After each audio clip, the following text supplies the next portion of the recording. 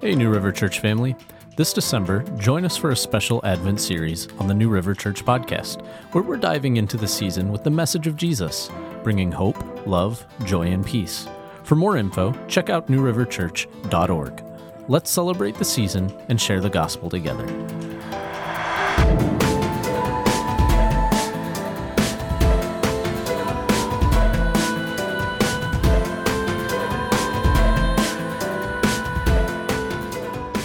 I'm a simple guy, and I'm not going to preach here. I might get a little spun up. I spent a lot of time with God over the years, 29 years, and I spent some wonderful heavenly moments with God through this situation.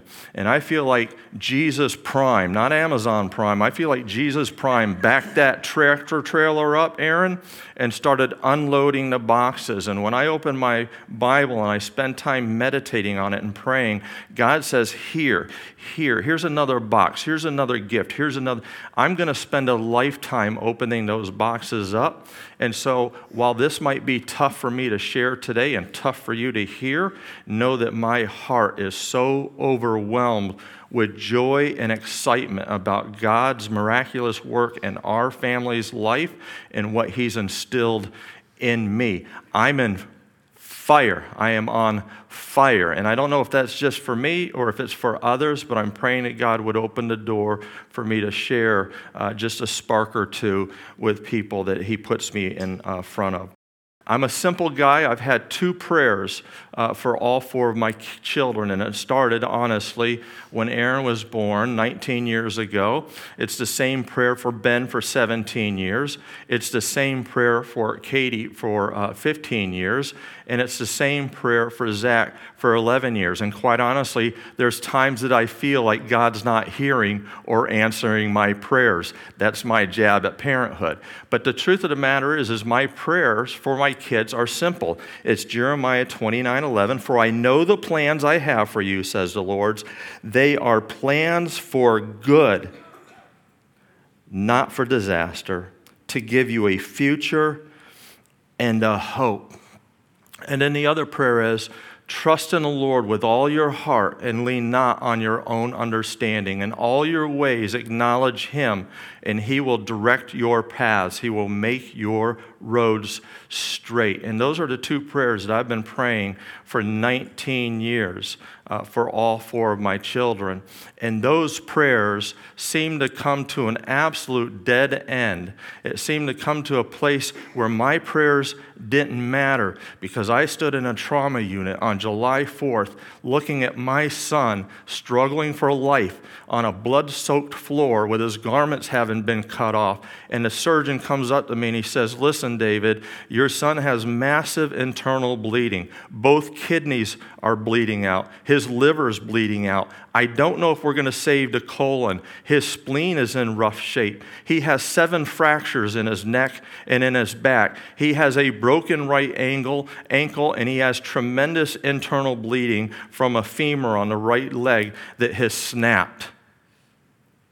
And that surgeon was giving me a list of all the reasons why me and Nicole should expect Aaron not to make it through 5.5 hours of trauma surgery. I was in my hell. For the next 3 days, it was hell. I'm not going to go there. I'm not going to share that with you. But the thoughts and the images that I was bombarded with, I knew for the first time in my entire life, brother, that my faith in Jesus was on the table. I understood at that moment over the next 3 days that my enemy and your enemy had exactly what was within his reach to destroy my faith. And my brother shared last week that it is a wonder that any of us trust, believe, and follow Jesus. He is so faithful, so loving, so patient, so forgiving. And in my moment of those first 3 days, I was in a living hell. And I had written half of my son's funeral. And that's where I was. With no hope, no peace, no rest, no way out. And if that wasn't enough, On 3 days later, I'm getting up and I'm going to the hospital, and 3 days later, he has a massive stroke. Now, this is not the kind of stroke where it's a blood clot, okay, and you can stop it with a filter. This was the kind of stroke where the fat and the blood in the femur was pouring out and gushing out and went through the filter. And it wasn't isolated to any particular area of the brain. It was like the 4th of July, and the sparks went up and they fell on his brain, and nobody could run the test, and nobody could tell us what the lasting impact was going to be. For over 14 or 15 days, my wife and I, with the team of specialists, and God bless them, God used them to bring my son back to our family. But for 14, 15, 16 days, all we heard is if he ever wakes up, we don't know who you're going to get. We don't know the errand that you're going to receive. He laid in a coma for 16 days, and the oxygen was so level that they had us prepared to receive a guy that was going to be slumped over in a wheelchair with a tube hanging out, and maybe he'd be able to communicate with us by moving something around an iPad or whatever. It is a parent's worst nightmare. And that's where we're at.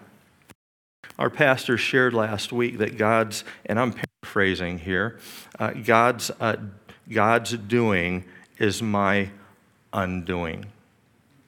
And we were literally, physically, spiritually, emotionally undone. Dead end. Broken, hopeless. My soul was shattered in over 1 million pieces and laid there in that hospital. And with time and prayer and good friends, God picked those pieces up and put them together in the right order, in the way that He wanted those pieces to come together.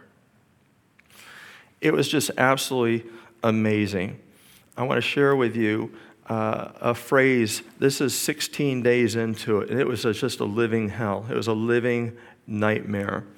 And I'm scrolling through Facebook, and I had a friend that I went to seminary with, and he was celebrating his anniversary, 20-year anniversary, 25th anniversary.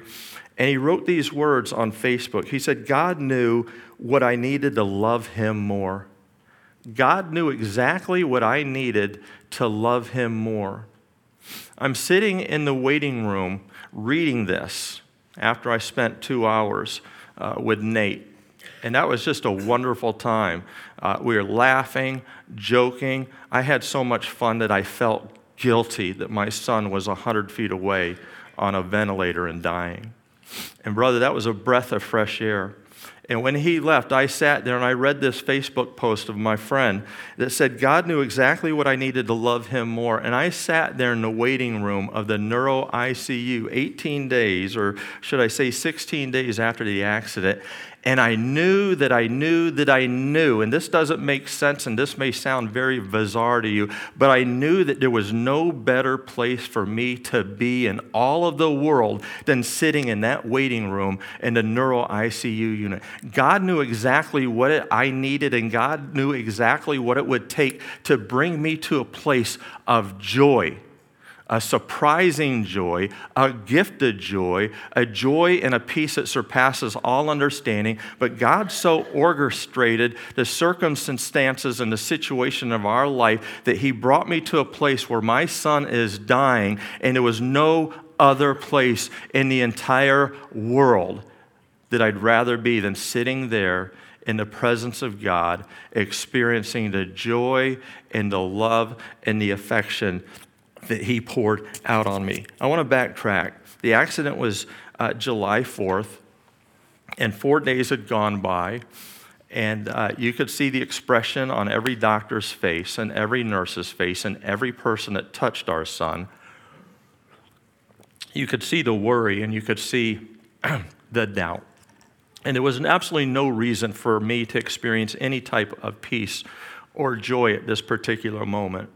But I was going down to the cafeteria, and it was about 2 o'clock in the afternoon, and I was walking down the long hallways of Hartford Healthcare, and I got in the elevator, and I started going down, and I had this sense of joy just flood. This is 4 days after the accident. My heart and soul just started flooding with joy. And it felt so unnatural, and it felt, quite honestly, it felt premature.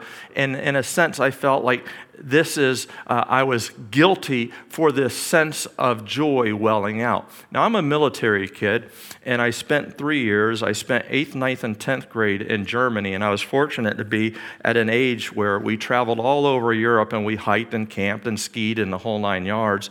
And on one particular trip, we were camping in Germany. We're going to go to the Zugspitze, the highest peak in Germany, and we were hiking and walking around, and I noticed that on the wall of rocks, a rock shelf, that the water was kind of trickling down. It was just a trickle. And I went over and I was staring at this trickling of water, and asked my dad about it. And he said, no, that's not rainwater. That's a spring. That's a natural spring. Go ahead and cup your hand under the spring and taste the water. You're not going to taste any water that's even purer and cleaner than this. Go ahead and taste it. And so I tasted it. It was so refreshing. And that memory kind of stuck in my mind. And on July, what is the date here? July 8th, just 4 days later, I'm going down to get something to eat, and God takes me back to that place as an 8th grader, right? But the difference is now is I'm sitting there and I've walked up and I find the source of the spring, and I kind of, like a kid would do, I kind of put my finger in the spring, and as soon as I reached out to touch the spring, I can feel the pressure of the water start pushing my finger up. Something odd is happening here. And so I put my hand down, and I was trying to push this spring down. I was trying to keep the water from coming out, but the pressure was so great that even though I was trying to use 2 hands, I had to back off and let it, and it was like a gusher at Yosemite. And so God brought me back and said, listen, you can try to tamp down my joy, but you're going to fail at this. This is a gift that I want to give you. And I know that you're wrestling with your son, and you're wrestling with your feelings, and I'm wrestling with my emotions. But God's Spirit said, this is a gift for you. This is a joy. Open this up and celebrate it. And I told him no, because I felt guilty. And I thought it was premature. How can I be filled with joy, Curtis, when my son's dying? It doesn't make sense. And I fought God on that.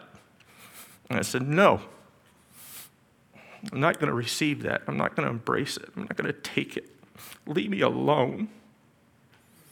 God was so close and so powerful that I couldn't sleep. I couldn't eat. I'd wander and pace all hours of the night. God's presence was so strong, it messed me up physically. And I came to a place where I had to ask God, you need to back off of me. You need to leave me alone. I can't go any further with you. And I can't accept this, and I can't embrace this. Leave me alone. Back off. I'll let you know when the timing is right. I'll let you know when I'm ready to receive this. But leave me alone, God.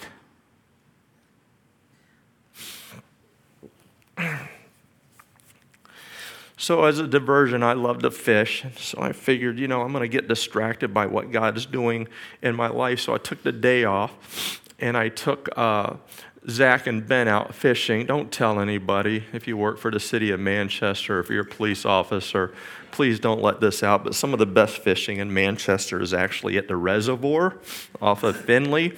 And you have to walk by several signs that say, no fishing.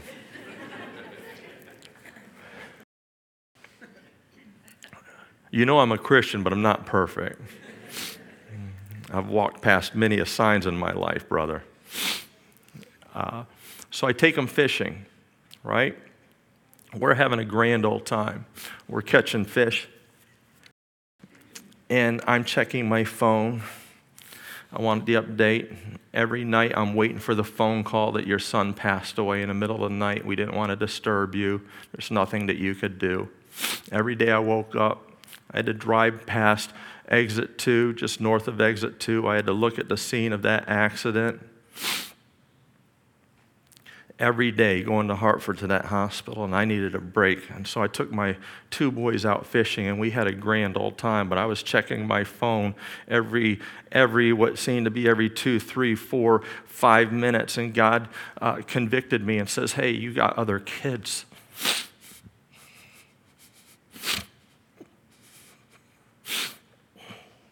You can't let your other kids walk away from this situation thinking you love Aaron more than them. I want you to lock your phone down for an hour, and I don't want you to look at it again. I want you to be wholly 100% present in the moment with the person that you're with. Thanks for modeling that for me. So I'm watching my kids fish. I take pictures. We're having a great time, or at least they are. I'm still worried. I'm still wanting to check my phone, but I want to be obedient to God's Spirit, so I don't. And I look at Zach. And Zach is a carbon copy of Aaron. And I looked at Zach, and this is my conversation with God. This is a painful conversation. God, if you want to take Aaron,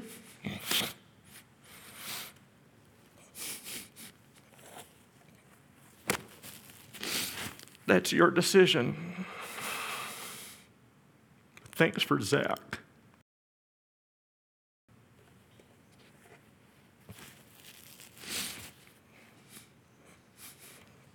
I don't know how I would get up and live the rest of my life without him.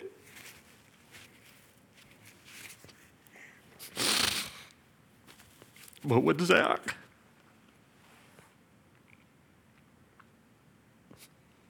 I'll always have a reminder.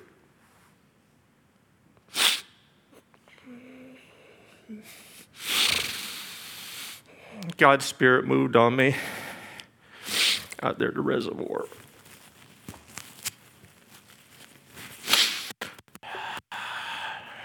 He says, I got your attention now, don't I? I said, yes, you do.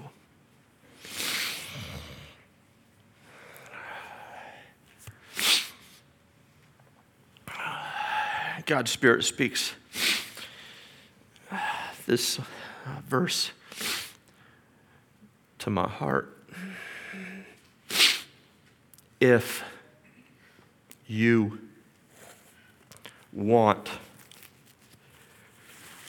to be my disciple, you must by comparison hate everyone else. Your father, your mother, your wife, your children, your brothers and sisters, yes, even your own life. And if you do not carry your own cross and follow me, you cannot be my disciple. I have always known in my heart that I have loved my wife and my family more than my Heavenly Father. I have no question about my love for Jesus. I have no question about my love and my faithfulness to God's Holy Spirit. When I became a Christian, I went through a personal revival for 4 years. And I've never had an issue with the Holy Spirit and Jesus, my Savior. I've always had an issue with the word Father. And God's Spirit said, you love your family more than me. So I saw myself in my quiet time I'm reading, and I happen to be reading where Abraham is asked to sacrifice Isaac. And I'm reading, and it just comes alive, and I see myself there. But I'm starting at the base of the mountain, and I'm holding Aaron as a little baby, just a newborn. You remember that? Everybody remembers the first day. This is why we have 4 kids. We have 4 kids: Aaron, Ben, Katie, and then we had to skip from C to Z because I would have probably filled in several of those letters. by the time we got there. But when Zach came along, and maybe I'm sharing a little too much, but my wife, when we came home with Zach, she says, "You will not touch me again." Until you get and the way that she phrased it was snip, snip. Maybe a little too much. But you never forget when they're placed on that weight, that scale, and the nurse says, "Hey, you want to hold your baby?" And you reach out and you never forget the sensation of this. You never forget the sensation of that connection at birth. It is priceless. There's no amount of the money in the world, there's no position of power, there's nothing in this world that compares to this. And I saw myself at the base of that mountain, and I was holding him as a baby. And by the time I reached the top of the mountain, okay, there was already an altar built, and it was an altar that looked like an altar for a king. It was hand carved. It was very ornate, kind of like those Celtic crosses and a weaving and a banding around this altar. And by the time I got to the altar, I'm holding Aaron, draped as a 19-year-old young man in my arms with the ventilator and the tubes and the IV, and he's hanging there dead, and he's hanging there lifeless. And God says, "I want you to lay him on the altar, and I want you to turn around and walk back down that mountain without him, and don't look back."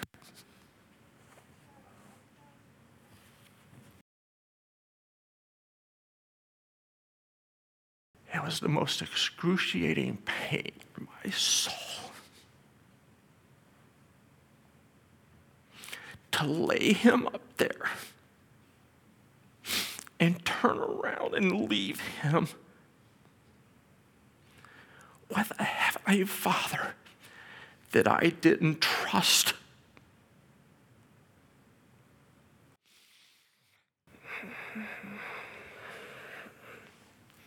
But I knew when I got to the bottom,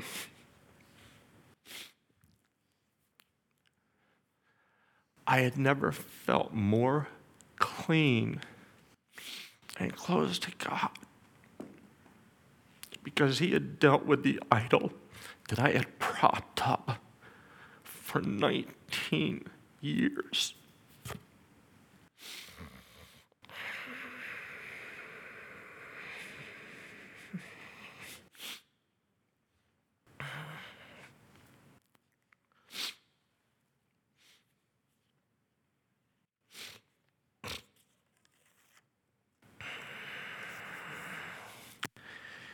He who wouldn't spare his own son, why would I think that I would be immune? Why would I think that I would be different? Just because of my background, just because of my emotions, just because of my feelings. Why would I think God would permit and turn a blind eye to and excuse the idolatry in my life? And he tore that down. And he shattered that. And as painful as it was, I've never felt so close and so clean.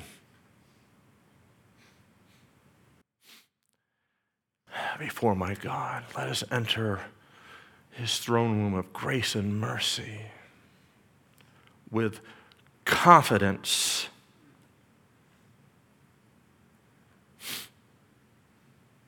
to hear, see, and receive.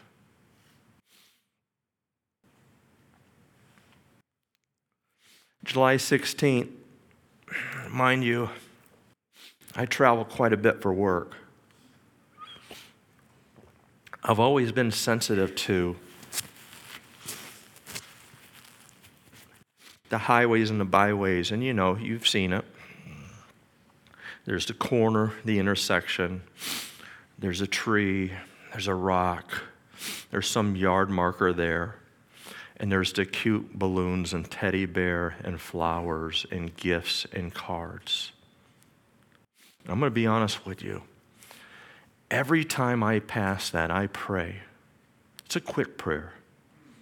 God, be present. I can't even imagine the loss and the pain and the sorrow. Was it last week 10 years? Is it still present? Is it still there? God, be so present and draw close to everybody in this situation and just let them know that you still love them and you're still present and you still have something to offer to these people. Never in my wildest imaginations would I ever think that I would have a tree. Never did I ever think that I would have an intersection, that I would have a place of remembrance where one of my family members died on the spot, and he should have. So on this particular Sunday, I pulled up my phone. We were in the stormy season. If you remember, July 4th was a horrendous storm. And so on this particular Sunday, and I want to give you the correct date, it was July 16th. Mind you, every time I go to the hospital, which is back and forth a couple times a day, I'm driving by the site and I know exactly where it's at. So I'm in the car and I intentionally move to the right-hand lane as far away as I can be from the scene of the accident. And then I actually kind of turn my head so that I don't see it. And I've been doing this for several days, for weeks now. And this particular Sunday, I look at the weather app, and there's another horrendous storm coming along, and it looks very similar to the one on July 4th, and so I try to time it out. I need to be at the hospital around 10 o'clock to be with Aaron. And so I time my trip up to the hospital, and it's a Sunday morning, and I don't know if you do because you come to church, but if you get on 384 on a Sunday morning around 9 o'clock, it is like a zombie apocalypse. Where is everybody? They're not at church, right? Get on any highway in the state of Connecticut at 9 a.m. on a Sunday morning, and you could probably,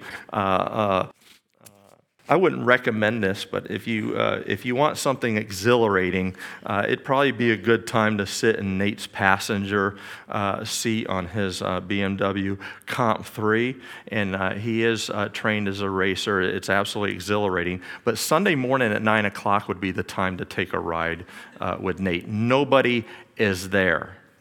And so on this particular Sunday, I want to get some pictures. I want to spend some time praying at the scene of the accident. And so I pull the truck over and I get up over there into the median. So it's safe. Nobody's behind me. It's a Sunday, so I get up there.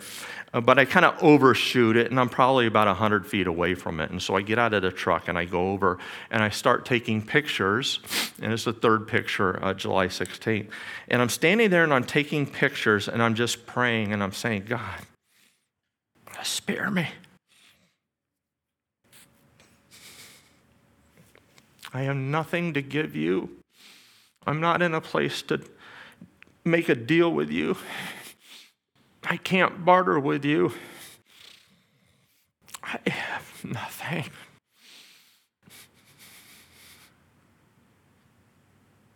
Just be merciful. Just be merciful.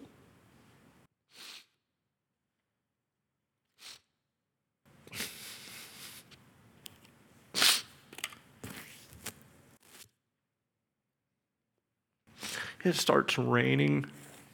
I'm soaking wet.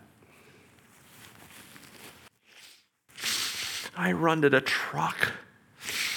The windows are all fogged up. I look out my mirrors on 384. It's like the entrance lane at the Daytona 500. I don't know where the thousands of cars came from, but I knew that it was unsafe for me to pull out on 384. And I opened up my camera, my phone, and I started looking at the pictures. In the scene of the accident, there's 4 trees shaped like a C. They go sideways. I don't know if they went airborne or not, but they go up and they slam into these first two trees, and the G-force whips in, totally destroys the car. The picture of the other side with Aaron is it's nothing but a miracle that they got him out. It took 45 minutes to get him out of there. He was suffocating from the blood and the mucus in his lung. His right lung was totally collapsed. He's internal bleeding. A couple of the first responders were so drawn to him and knew him and rode in the ambulance to the hospital. And I'm sitting there and I'm looking at these pictures, and I see the two trees are standing up, but at the base there's two trees that are knocked down. The force of the car was so strong that it snapped two trees about this big right at the base, right where the root goes in the ground. It just snapped them, and those two trees fell down flat. And I'm looking at this picture.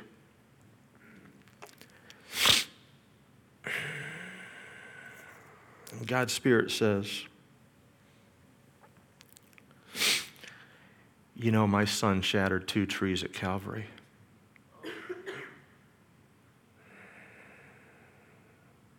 Blew my mind. And then the verse comes to mind, Isaiah 53:5. He was pierced for our rebellion. He was crushed for our sins. He was beaten so that we could be whole. He was whipped.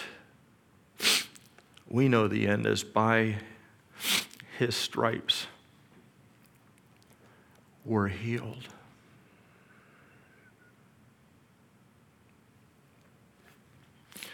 God's presence filled that truck.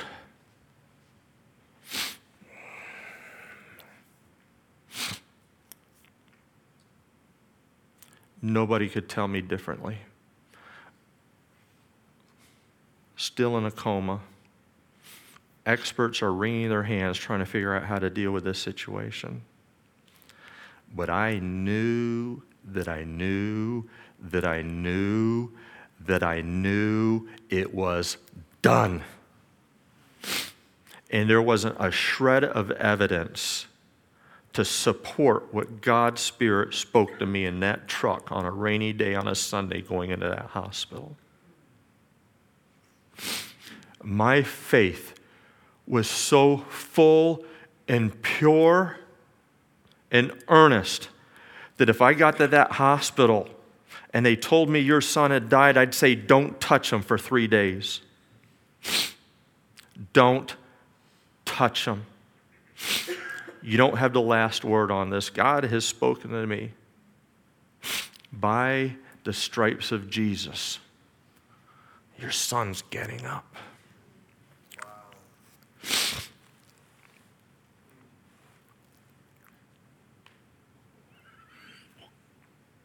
That's on the 16th. On the 20th, a Thursday at 5 o'clock, the chief trauma surgeon, his right-hand man, and the chief trauma nurse want to have a meeting with us. Everything's kind of been covert. You can't piece it together. Nobody's really being open. They want to err on the side of caution. They certainly don't want to provide any type of false hope. And so they call a meeting with me and Nicole at 5 o'clock on a Thursday afternoon, and they start talking about, listen, your son's ran out of time. We can't leave the ventilator in. The only option on the table really is a trach and moving the ventilator to the throat. And he hasn't been able to receive any nutrients. There's some issues with his stomach and the esophagus going into the stomach. And so they wanted to put a feeding peg in. So we're having this life support conversation. Nicole's across the room. I'm looking at her, and the doctors say, listen, this is a procedure to buy time. We don't know how much time we have, but we need to do everything at our disposal to buy Aaron time to see if he turns the corner on this. I've been praying all along. I feel God's used the medical staff. They want to do the surgery the next day, Friday at 7:45 in the morning. So I'm all on board with it. I'm looking across the room at my wife, and she is not on board. Now, it's one thing to have a debate over who spent $100 at Macy's. It's altogether different to have a debate over your son in a coma in the neuro ICU unit. And I can see the expression on her face. And so I asked her, I says, what do you think? She says, I think we ought to wait till Monday. And the surgeon says he's not going to get any better. We've dealt with hundreds, if not thousands, of cases like this. We're just prolonging the issue here. Time is of the essence. We really need to get this done. And they're really putting the pressure on the pedal here and really kind of backing us in a corner and saying, this really is your only option, and it needs to be tomorrow. I know what she's thinking. This is Thursday at 5. The church is going to have a prayer meeting on Friday, and then she wants to go to church on Sunday, right? So she wants to get through the weekend. She's still believing. She's still believing, and I believe, but I want to get to business on the medical side of things. I want to buy time. I want to prolong. I know God spoke in my heart that he's going to be healed. I'm seeing this as part of the process. So this is a Thursday at 5. So we agree. If we can call it 7:44 on Friday and cancel the surgery, you'll cancel it absolutely. So let's just tentatively put it on the schedule for Friday at 7:45. Okay, we're in good order here. 7 o'clock. Mind you, Aaron's on fentanyl. He's in a coma. The only movement that we've seen for this entire process is nerve damage and maybe some nerve healing. Okay? He's not responding to outside stimuli at all. 2 hours later, his eyes are open. He's laying there. He's heavily sedated. We don't know if he's connecting with anybody in the room. We don't know if he's aware of his surroundings. But I do know one thing. We've sat there for 15, 16 days, and the eyes haven't been open, and here it is. And we've been told that each night they try to roll him around and test him and get him to respond, and they can't wake him up. And this is a medically induced coma that they can't bring him out of. 4 hours later, he's sitting up with his eyes open. I don't know if he's connecting, but I'm holding his hand and he's squeezing. But 4 hours after that life support conversation, this kid looks entirely different. We stay as long as we can. We go home.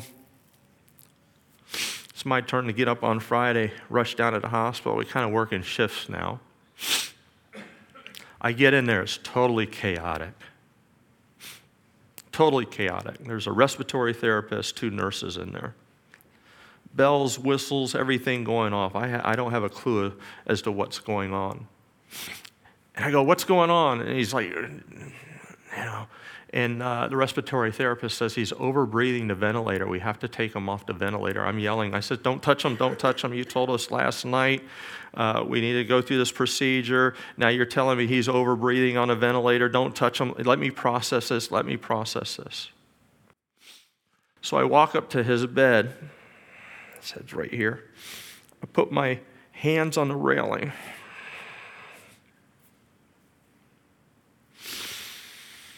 And I feel the powerful presence of Jesus enter that room and put an arm around me and stretched down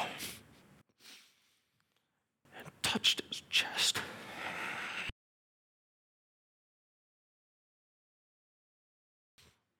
Aaron.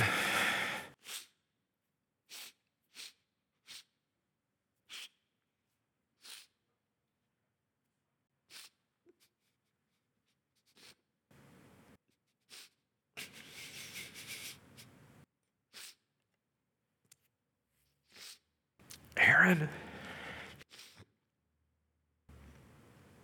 it's time.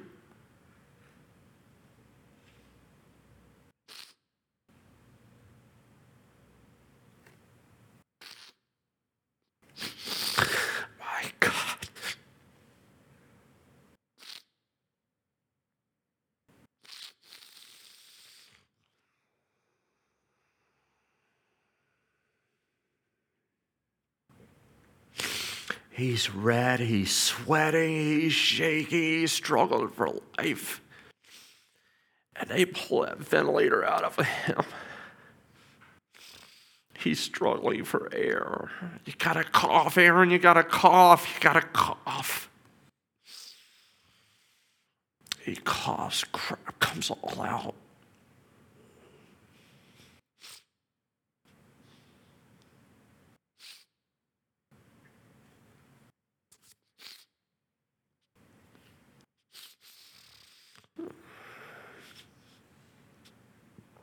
You are so good to me, God.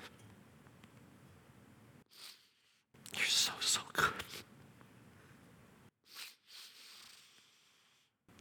His head comes forward. His complexion comes out. And the respiratory therapist points at me and she goes, Aaron, do you know who that is? And she points to me and Aaron says, that's my dad.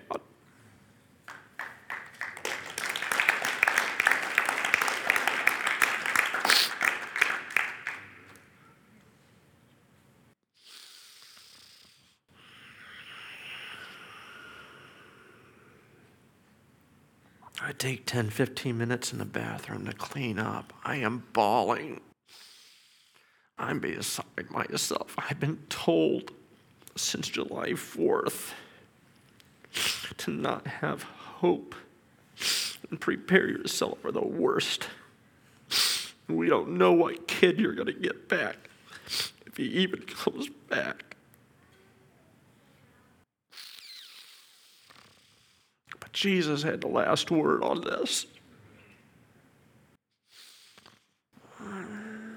I come running out of the bathroom. I'm yelling, please excuse the language. There's no explanation for this. This is a damn miracle. It's a damn miracle. This is a miracle. The respiratory therapist looks at me. She's bawling. She can't even speak. She's shaking her head. 2 nurses. It's her first day in the ICU unit. She's looking at me. I'm thinking, what a day to get broken in, first day on trauma ICU. We're all bawling like a baby. I keep yelling, it's a miracle, it's a miracle. I can't explain this. Can you explain it? I can't explain it. I can't explain it. News travels so fast through that hospital that there was a line of doctors and nurses to come see the miracle. Wow. And the 2 doctors that told us that he wasn't going to get better were so embarrassed that when they came down, they stood outside of the door and sent another doctor in to do the evaluation. That's our story. 3 weeks in rehab. When he came home from rehab, he couldn't sit up on his own. His core was shot.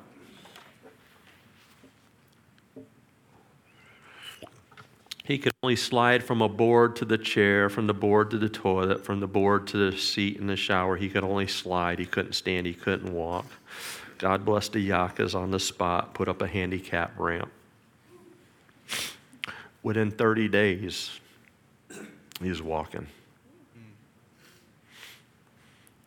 We still have our challenges. We still have our hopes. We still have our prayers. We still have our dreams, and you're certainly a part of that. We invite you to join us in prayer for that, because God's not done with Aaron's body, and God's not done with Aaron's soul, and God is doing a miraculous work in his soul and changing his desires and his ambitions and his plan. This was a life-altering, miraculous event for our family, and especially for a young man that I've been praying, God, you have a plan for his life, a plan to prosper him, to give him a future, and to give him a hope. And God upheld that promise, and God answered my prayer of 19 years.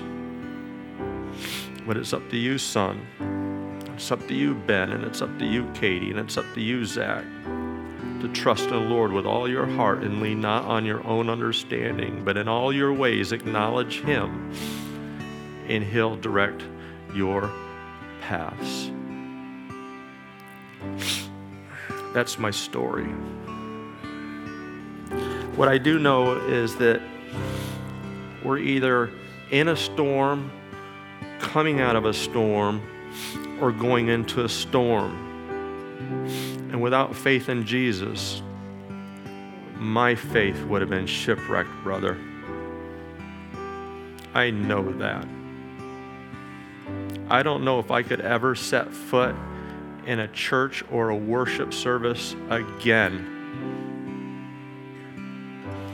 if I had to watch that hole be dug and a 6-foot casket lowered into the ground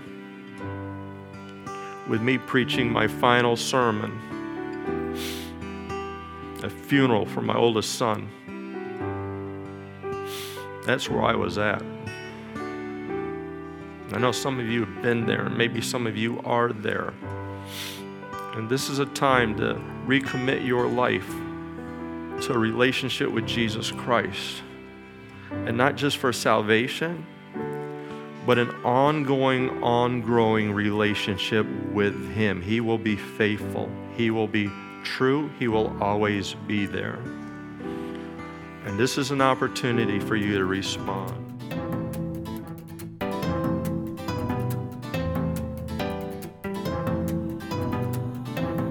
Thank you for joining us today. We hope that this message blesses you. For those interested in learning more about us, please visit us at newriverchurch.org. Thanks, and have a great week.